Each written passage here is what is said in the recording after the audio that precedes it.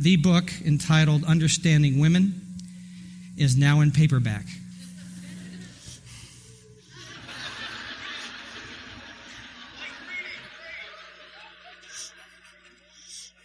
That's volume 1, you're right.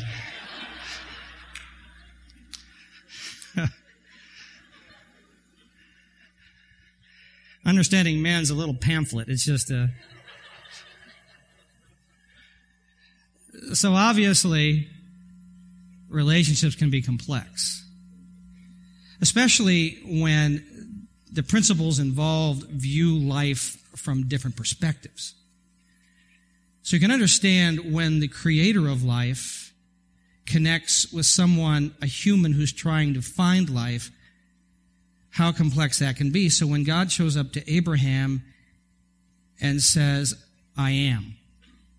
See, there's a whole lot of gods around Abraham, but this God shows up and says, I am. You are who? The I am means that before all the stuff you see started, I was there. I've always been there. And when all this stuff is gone, I'll still be here. And I'm right here with you now. I am. And I want to have a relationship with you. And so God leads Abraham on this journey to understanding this God. And if you read it through, you realize that he has to keep getting these understandings of who he is because it's beyond his ability to really grasp. And so he falters forward in faith and finally grasps, but he gets a hold and he lets go and it's back and forth. But he's learning as he begins to understand this God and how to have a relationship with him. And so God says to him, I want to show you my miraculous power because I know that you and your wife Sarah really, really, really want something. And so even though you are beyond childbearing years, and because you have no children, I'm going to give you a child. So they do have a child. They named that child Isaac, which means laughter, because they were in their 90s when they gave birth. If in my 90s I give birth, I am not laughing. It's not happening. And so God says, out of this child will come a great nation. And it does. It's called Israel. And from Israel will come the one who will fix this broken world. And he does. We sang about him today. His name is Jesus. He goes right to the heart of the brokenness of this world called sin and the ugly consequences of that sin called death. And he confronts them and he's victorious over them. And in his resurrection, he then guarantees that heaven and earth will again intersect and the earth will be flooded with justice. And oh, we need justice and peace and glory. And that word glory is such an ethereal term for us. So let me just help you. Glory is that thing about God, that brilliance of God, that quality of God that clothed Adam and Eve in the garden and kept them from any shame so that they were in perfect relationship with each other and with their Creator. And they were in need of absolutely nothing. And so here's the tension we face. It's a constant tension. We want God's glory, and we want our own glory. We want God, but we want control. When God says to you, if you will trust me, I will take care of everything you need, we say, great, we'll take that, but here's some stuff you forgot. I want that stuff. So that's the tough part of the journey, and that journey is a relationship, and what we call that relationship is simply this covenant. And covenant says, I trust you with my life. I trust you with my life, which covenant would mean, if I'm going to covenant with you, I would say, here's all my stuff, everything that I have, it belongs to you. And you would say, everything I got belongs to you. So when God says I want a covenant relationship, we're saying, here, take everything in my life, and God, I believe that you'll give me everything from the resources that you have. So God says to Abraham, trust me with your life, and I will bless you beyond counting. You can't count how much I will bless you. And Abraham says, got it. Let's go for it.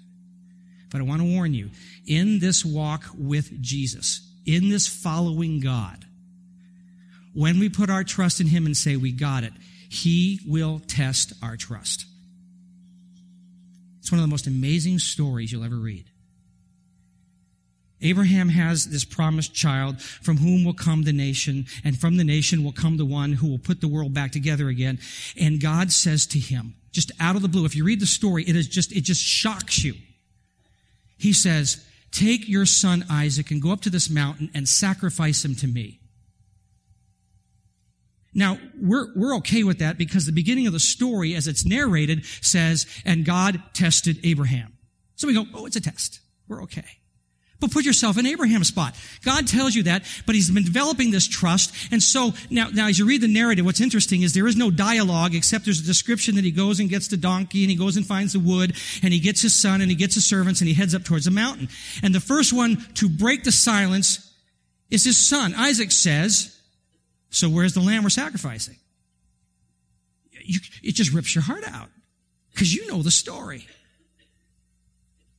And Abraham says, God will provide. So he takes him up to the mountain. They make the altar. They put the wood there. He binds his son, takes the knife, and already in his mind, that son is dead. He's about ready to plunge the knife into that child, and we don't get it. And somehow in his mind, somehow in Abraham's mind, he's got this thought, I'm giving my son up, I'm sacrificing him, but somehow God's going to take care of this. And just before he plunges the knife into his son, the scripture says this in Genesis 22. Do not lay a hand on the boy. This is what God says. Do not do anything to him, for now I know that you fear God, because you have not withheld from me your son, your only son.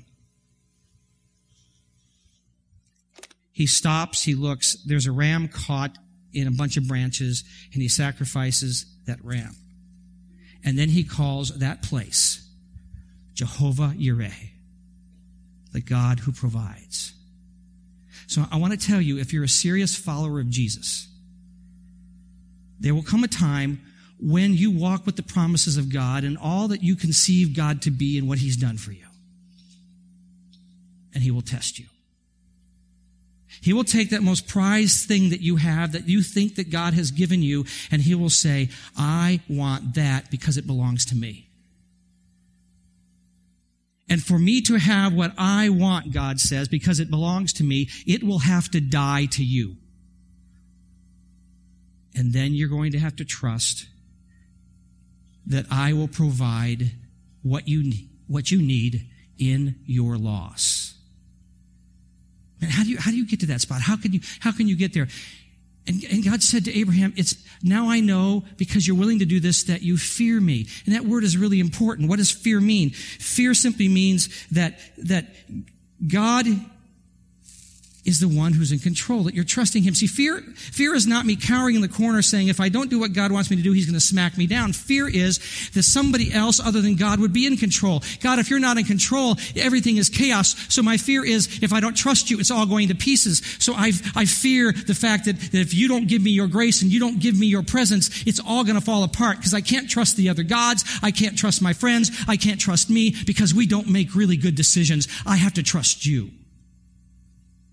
So I put my trust in you. And see, to trust him in that way means we have to trust him with our whole heart.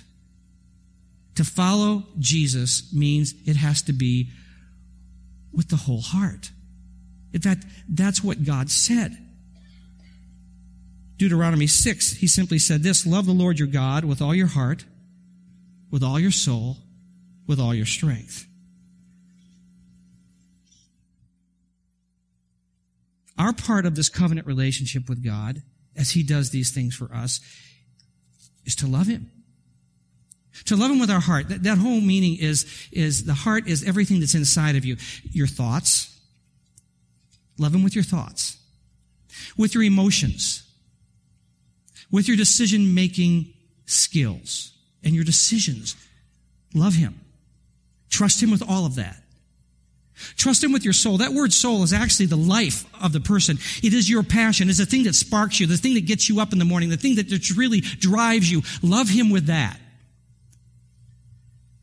and love him with all your strength. That word actually means to rake together, to rake it together. It means take all your possessions and everything you have, pull it together, and love him with that stuff, with your entire heart. So you see, it started with Abraham and the heart. It ends up in 1st century A.D. with a paperback book called Understanding God with over 600 rules. It's the law. And Jesus says, or God says, you've totally missed this. So God comes down and he says, let's do this thing again. Let's do the Abraham thing again. So he does some miracles and they say, who are you? This God in flesh. And he says, I am. They go, you are? You're the I am? Yeah, I am. They understood what he said. They said, well, okay, if you're the I am, what are the rules? What do we do to make this whole thing work and make you happy and everything is good? In fact, a religious ruler came to him and said, what's the top ones? What are the top rules that we've got to follow to make everything okay with you? And Jesus responds this way in Mark, the 12th chapter. Love the Lord your God with all your heart, with all your soul, with all your mind, with all your strength. The second is this, love your neighbor as yourself. There is no commandment greater than these. He said, I want to tell you, it's a heart thing. It's not the rule thing. It's the heart thing. And to show them how extreme this whole covenant heart thing is, he comes back to the Abrahamic sacrifice. Because you see, Abraham was willing to say, I'll give it all. But this time it's not Abraham. This time it is, for God so loved the world that he gave his only son. His only son. That whoever believes in him would not perish, but have everlasting life.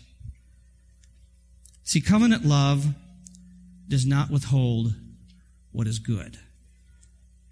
So Jesus spends 3 years teaching them how to keep from withholding their emotions from God, their decision-making process, their intellect, their passion, their zeal, and all of their raked together goods.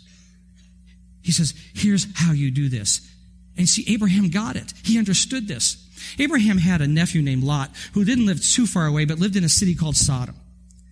And so Mesopotamian kings came through, swept through, and captured everybody in Sodom, took all the goods, the bounty, and headed off with all those captives. And Lot was one of those, and his family that went. Abraham found out, grabbed his guys, went out and rescued. And they're bringing back all of these people now with all of these goods that they've brought back that had been taken in, plus whatever these kings had. They bring it, I mean, it's a lot of stuff. And on the way in, they meet a king, the king of Salem. His name is Melchizedek. And he is a priest, and he has a special assignment. He comes out to bless Abraham. And so on God's behalf, he blesses him. Now, Abraham, in response, worships. So understand what worship is. Worship is an encounter with God and the right response. And so what he does is he takes 1/10 of all the stuff that they've got and he gives it to God. He then makes his way further, comes to the king of Sodom. The king of Sodom says, give me the people and you keep all the stuff. And Abraham says, no. The guys that came with me, they can have some of the stuff. The rest of it goes to you because I told my God that I would not take anything from you so that it can never be said that you, the king of Sodom, made me rich. See, Abraham understood the covenant. And it's this, that God was his source. That's covenant. That's a relationship. God's going to take care of me. And he understood the response. So Abraham understood worship. And the worship is simply this, that the tithe, the 10%, goes to the Lord. The one in charge gets the stuff. And that's where Abraham's heart connected with God. Hundreds of years later, when God said, Moses, go get my people out of Egypt and bring that nation that I promised, and let's get them to the promised land and get this thing going. he said, but what I need to do is that because the heart of the people keep flitting back and forth, they're going back and forth, the heart loves me and then it doesn't like me and it goes and worships idols and it doesn't follow me and it disobeys and the heart's going back and forth and they're not loving me with all their heart and their emotion and they're not doing any of that stuff. So I need to keep them close to me. So I'm going to give you some rules. I'm going to give you some guidelines. I'm going to give you some laws. And here are the laws. And the purpose of those laws are not for them to last forever, but only keep them in boundaries, so that their heart will stay close to me, because those boundaries simply are a reflection of what they should be normally doing when they love God with all their heart. And so he has these regulations, these rules, and one of those rules that came from all of this is simply these words that God told them in Leviticus 27, verse 30. He says, a tithe of everything from the land, whether grain from the soil or fruit from the trees, belongs to the Lord, is holy to the Lord. He said, it's holy to the Lord means it's dedicated to God. So here's the simple thing. Abraham said, here's my expression of worship. And God said, let's keep that going, even though you people don't quite understand it. So here's the law. Let's follow through with this. So now we're back to the tension we face. The tension is this, that we want God's glory and we want our own. We want God, but we want control. God says to us, I'm going to show you what I want to give you, and I'm going to bless you because I know what's good. And we say, yeah, but it's not good enough because there's some things that we want. You left this out. See, God only asked Adam and Eve for one thing. He demanded only one thing. That they honor the fact that the Creator has some things in His creation that only He can own and have. And He said that tree over there of the knowledge of good and evil is only for the Creator to have. You can't have that. Yet their desire was for that. It was an issue of recognized rights, and they actually wanted what they didn't need. I appreciate the words of Jack Hayford, who said this: they didn't need God's power, only the blessings of His person imprinted in their nature. They didn't need God's position, only the promise of His provision to sustain their every need. They took God's portion, thereby losing what they thought they would gain, but what they already had as well. See, God insists that we honor what belongs to Him. Listen to the rebuke He gives to that nation of Israel. When they are griping to Him, you don't care for us. And He says, here's the reason you think that. The prophet Malachi said these words on God's behalf. Should people cheat God? Yet you've cheated me, but you ask, what do you mean? When did we ever cheat you? You have cheated me out of the tithes and offerings due to me. You are under a curse, for your whole nation has been cheating me. Bring all the tithes into the storehouse, so there'll be enough food in my temple. And if you do, says the Lord of heaven's armies, I'll open the windows of heaven for you. I'll pour out a blessing so great you won't have enough room to take it in. Try it. Put me to the test. Your crops will be abundant, for I will guard them from insects and disease. Your grapes will not fall from the vine before they're ripe, says the Lord of heaven's armies. Then all the nations will call you blessed, for your land will be such a delight, says the Lord of heaven's armies. See, God doesn't need their money. God doesn't need your money. He needs your heart. But here's the issue. Where we put our money reveals where we put our heart. And that's what Jesus said. You say, hey, you're talking Old Testament stuff. No, listen to what Jesus said. Jesus said in Matthew 6, for where your treasure is, there your what? Heart will be also. Jesus is making it clear. Loving Him with all our strength means that I take everything that I have and say, here you go. Here. It's all yours. I trust you with it. Because Jesus said, He said, why do you hang on to that stuff that's going to rot and it's going to rust and it's going to have nothing for you in the future? Why do you do that? See, well, wait. What you just telling us to go out and sell everything and just then have nothing? No, what He's saying is this: you let go of it so that it's loose in your hands, and so that whatever He asks you for, you can give. And you say, well, where do I start? Because I think the Scripture shows us a starting spot. It's just the beginning stage. That if we follow Jesus on this way to finding His treasure, we find a place where X marks the spot. We start right here. And it's this thing about the tithe, because Jesus validates the tithe. Jesus was talking to the religious leaders, and he said this to them, Matthew 23. Woe to you, teachers of the law and of Pharisees, you hypocrites! You give a tenth of your spices, mint, dill, and cumin. But you've neglected the more important matters of the law, justice, mercy, and faithfulness. You should have practiced the latter without neglecting the former. Jesus is not rebuking them because they're tithing. He's rebuking them because they're not loving him with his whole heart, only part of the heart. They got the tithing down, but they don't have the reason for it. They don't have the passion for Jesus that goes with it. And when he says you should have done these things, understand that in the grammar there, that is a moral imperative. It means, yeah, you should be doing this. You say, but wait, Reisner, that's Old Testament law. Jesus got rid of the law. Understand that Jesus didn't come to get rid of the law. He came to fulfill the law. That this thing that Abraham did as an expression of worship, God said, hey, let's keep that thing so that we don't lose it. And Jesus said, yeah, you keep doing that. Because it reveals who is Lord over your finances. See, the tithe goes to the one who's in charge. The tithe declares Jesus is ruler of my finances. So now just take a moment and breathe, because you're all going, he's picking on our dollars. Look at you. One of you just leaned over and said, I told you we shouldn't come today. Now just hang with me, because this is such an incredible thing that God wants to do for us. Well, from the scriptures we've just read, we understand this. When it comes to the tithe and the offerings that God asks us to give him, to keep it is to steal it. Those are tough words. So last week, if you were here, I gave away $100.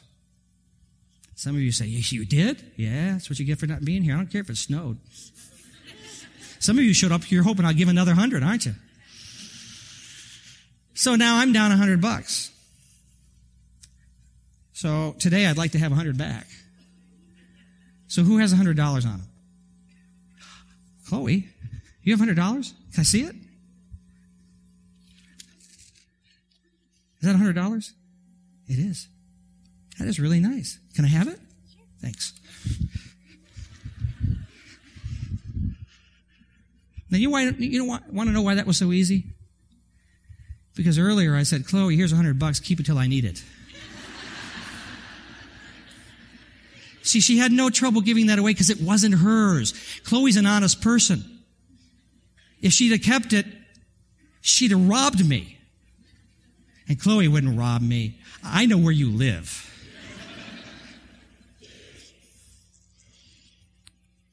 If I'm a follower of Jesus, and in the covenant relationship I said, everything I have is yours because you gave it to me, and Jesus says to me, yeah, give me the tithe because that declares who's in charge, and I keep the tithe when he asks for the tithe, and I keep it because I need it for the car payment, or I need it for the groceries, or I need it for that vacation. When I keep that, I have just ripped off God. And you don't want to rip off God.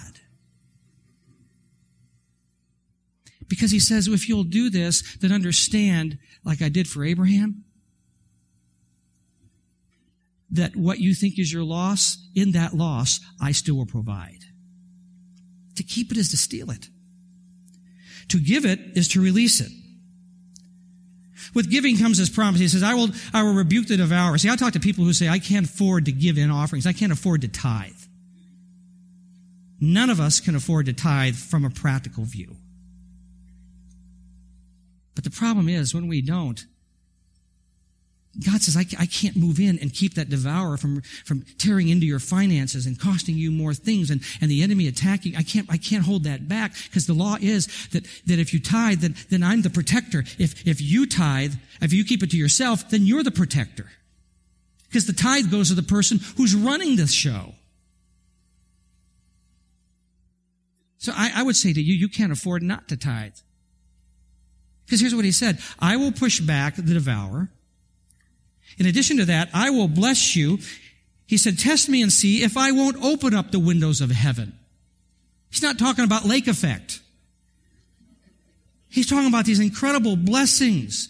There's a whole thing in the scripture about sowing and reaping. What you sow, you reap, and with the measure you use, it'll be measured back to you. And there's this wonderful thing that what you sow, God gives back in abundance. Appreciate the words of Randy Alcorn, who says it's much easier to live on 90% or 50% or 10% of your income inside the will of God than it is to live on 100% outside of it. So I could interview a bunch of people here today who do this tithing, and they could tell you incredible stories. Pam and I have been tithing since we've been married. We've been tithing for over 35 years, even when I lost my job. And I had to go find stuff. Had to go paint houses, had to go mow yards, just had to piecemeal. And we couldn't make our mortgage payment. But every month we said, well, here's 90 for us and here's 10 for God. And we would write that first. This is 10 for God because if you keep the 10 to the end, you can really justify. Oh God, you don't care. You got stuff. And so I got to tell you that there were moments that we didn't have money for groceries, and somebody would just arrive and say, I think I've told you this before, we had a guy that got a promotion in the Air Force, became a captain, and he said, God told me with the dollar increase to buy you groceries until you get a job. It was amazing. We couldn't pay our mortgage, and I got a letter from the IRS. I thought, oh, great. Because you know the IRS can't do anything right. And in it was a letter and a check saying we had overpaid, and it paid for our mortgage. I can tell you that we went through our checkbook at times and could not figure out how we paid all our bills because we know we didn't have that much money. I don't know. One time, we were out of soap, and we don't want to stink, but we didn't have any money. We walked out to the mailbox, and there's a sample of soap. I said, God, I need a TV. No. Not in there. No sample TVs. The church secretary backed into our car. I thought, oh no. The insurance guy came out and said it'll cost about this much, and he just wrote us a check on the spot. We went to have it fixed, and the guy said, oh, I can fix it much cheaper than that. So what he fixed it for and what I had left over paid our mortgage. I invited her to hit it again. I'm just telling you, from 35 years of trusting Him to be the Lord of my finances, we have never, ever gone hungry.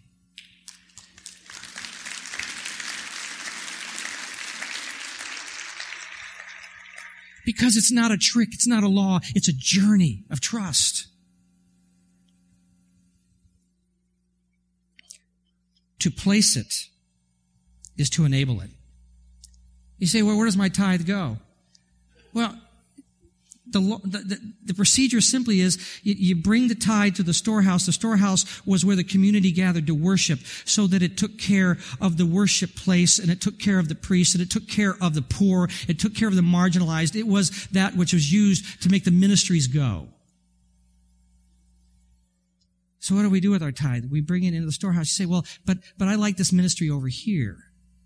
See, we have this tendency to want to control it. I tell you, if it's God, you can't control it. You got to take it where He says take it. So, lady, if you have a roommate and you're both splitting the rent, and the rent comes due, and you've got your money out for your half of the rent, and she shows up and says, where's your other half? Because we got to pay it today. She says, you know what? You know those really cute guys 3 doors down? They both lost their jobs, and they need it more than we do. You freak out. You say, no, it goes here. It's simply this, the tithe goes to home base. Because if you put it anyplace else, it's an offering. And then you haven't paid your tithe. To share it is to increase it.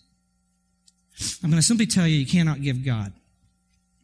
But not so much that He keeps giving you stuff. See, we think if we give, and I'm going to tread on some ground here, but I have trouble with the prosperity gospel that says, give this to God and God's going to give you a Mercedes. Because Jesus is the one who said, why do you keep the stuff that rusts and falls apart? Why do you want that stuff? Invest it where it's going to make a difference forever. And God blesses us, and I understand all of that stuff. But if we're not reading the Scripture, He doesn't say, all right, tithe and give offerings so that you can increase your lifestyle. He doesn't even like the lifestyle on this earth. He's getting rid of it. What He says we should do with it, and the reason that He gives it to us, is what He says in 2 Corinthians 9, verse 10, now He who supplies seed to the sower and bread for food will also supply and increase your store of seed, and will enlarge the harvest of your righteousness. You will be made rich in every way, so that what? You can be Generous. On every occasion. And through us, your generosity will result in what? Thanksgiving to whom? God. Not so that you can get your third TV. He said, I want you to be generous.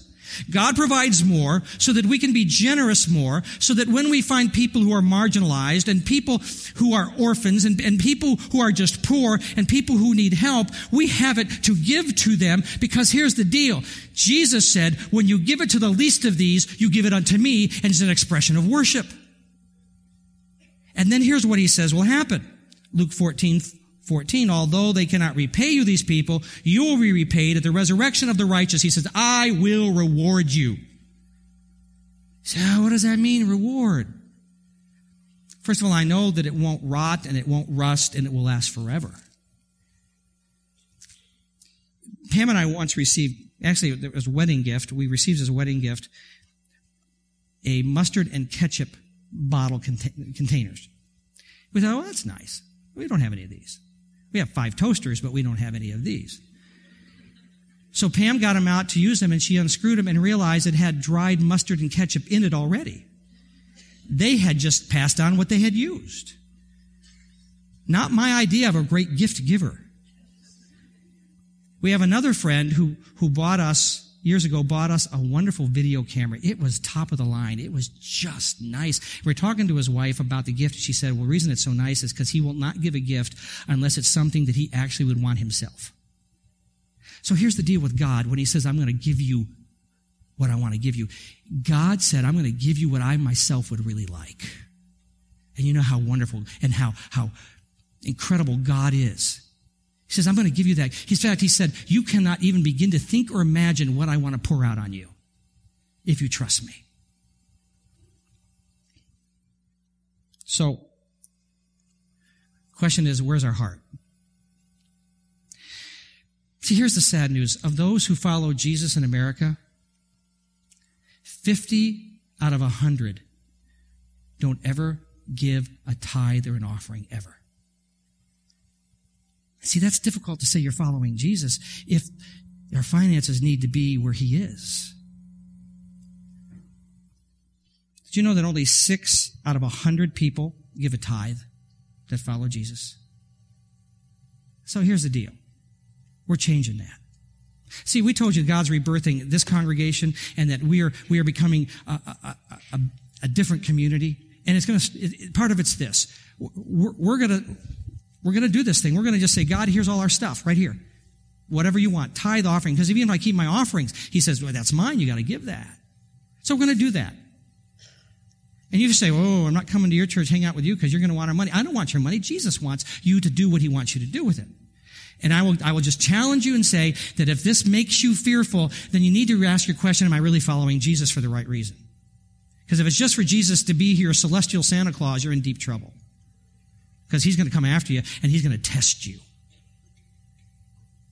He says, I want to bless you and I want to bless through you. So you've got to come to this spot. So where do you start? X marks the spot. Start with the tithe. You say, I can't afford to tithe. You can't afford not to. And so if I'm not giving God his tithe, then I'm ripping him off. So at least start working. I'd say, God, I don't think I can do 10, but I'll give you 5. Can you hang on and rebuke half the devourers? Whatever. But start somewhere and increase it every month till you get to the spot where God says, that's what I wanted. That's what I wanted. Here we go. Next week, I want you to have a principle that even takes you further than that, where there is this amazing release of blessings. I told you last week, I saw this work with a couple that came here to pharmacy school. They were from the Dominican Republic. And she came up to me and her husband was going to the pharmacy school and she said, Pastor, because she's from the Dominican and that's how they say pastor. Pastor. It's going to cost us $95,000 to go to this school and we don't have it, but God said we should come here and he'll supply it. And then we're going to use this principle to make sure we stay right where he can bless us. And so this is a principle they used and we'll talk about it next week. But I'm going to tell you that about a month before he graduated, she walked into this church with a check for $95,000 that came from a state that she didn't even know they were privy to, and it paid his school bill. And she said, it's because I followed this principle. So we're going to talk about this next week. It's an amazing principle. So here's the deal. This is not some thing about relationship that comes from a book of rules that Jesus gives us. This is about Jesus ruling our hearts. And it makes it so much fun. That's the treasure we seek. Would you stand?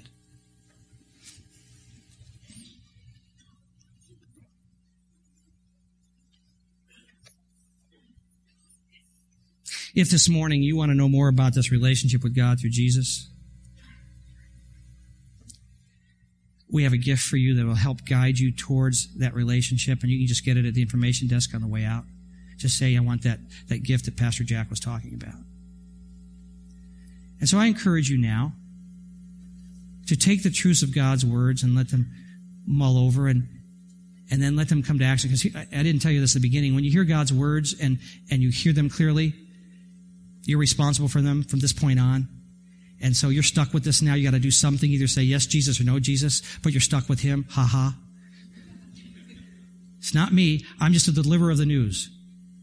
Now you got something to do with that, but God is going to mature us so that we can see the release, the incredible release of his finances, so that we can continue to love people and to help those who are poor and marginalized and see not just this county and not this state, but a world changed as people give thanks to God for the generosity of his people and the extension of Jesus' love. So now to the King, eternal, immortal, invisible, the only wise God, be blessing and glory and honor and power forever and ever. Amen.